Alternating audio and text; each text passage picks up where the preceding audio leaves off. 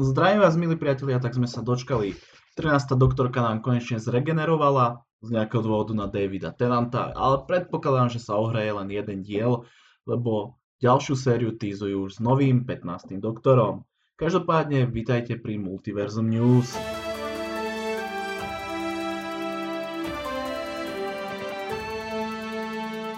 Marvel vypustil do sveta trailer, ktorý mal byť uniknutý už pred pár týždňami, ale ja som nenatrafil, takže som ho videl až teraz a hovorím o treťom Ant-Manovi Quantumania. Dočkáme sa vo februári a rozhodne vyzerá zaujímavejšie ako pripravovaná Wakanda Forever. Nemôžem pomôcť, takéto sci-fi koncepty ma viac bavia než čokoľvek iné v Marveli. Keď sme pri sci-fi, tak vypustili voľný trailer na vianočný špeciál Strážcov galaxie a vyzerá rovnako hlúpo, ako to aj znie. Do pozornosti by som vám chcel dať projekt, ktorý sa koná v našich domácich vodách, a to je zbierka na Starlabe na knihu Kriedou alebo Mečom vydávajú.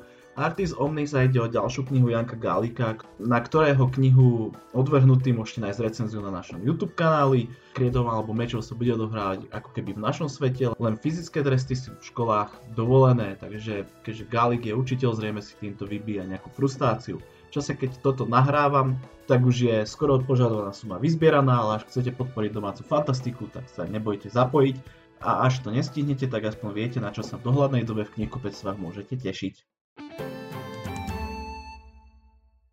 14. oktobra nás opustil herec a komik škótskeho pôvodu Robbie Coltrane. Vy si ho možno pamätáte ako Hagrida z Harryho Pottera, ale hral vo viacerých veciach. Úprimne neviem, ako dôstojne zakončiť tieto smutné správy, takže toto som nemal hovoriť. Toto som fakt nemal hovoriť. BBC a HBO droplo trailer na záverečnú sériu jeho temných môd, teda His Dark Materials.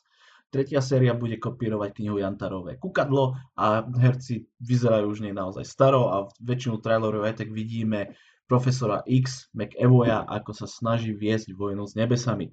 Ja sa popravde teším a teším sa najviac na to, ako bude vyzerať úvodná zvučka, lebo je to taký smutný fakt, že v skutočnosti to intro je na tomto seriáli to najzaujímavejšie.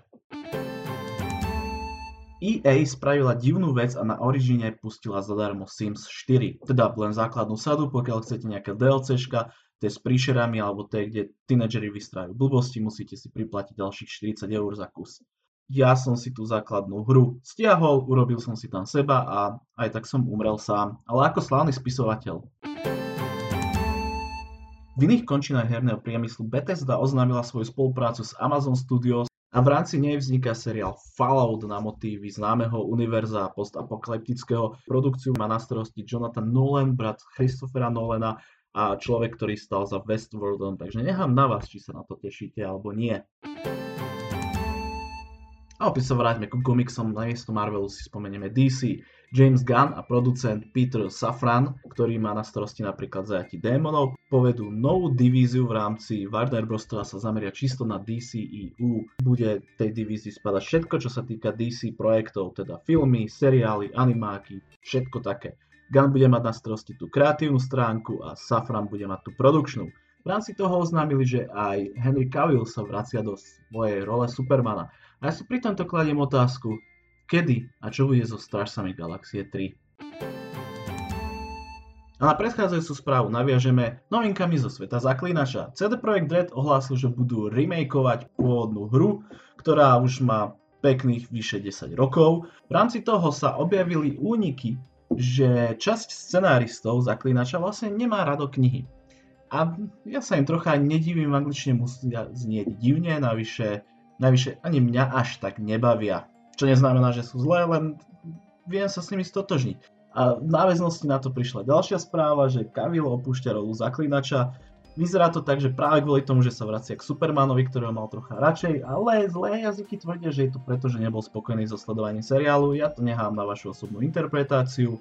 Nie je to v zásade v skutočnosti tak trochu jedno. A viete prečo? Lebo sme sa ocitli na záver týchto správ a ja sa s vami počujem zase o 2 týždne a teraz bežím pozerať Kabinet kuriozít na Netflixe, lebo mali by ste si aj vy pozrieť, to naozaj zábava. Moje meno bolo Ďuri a toto bolo popkultúrne spravodajstvo Multiversum News.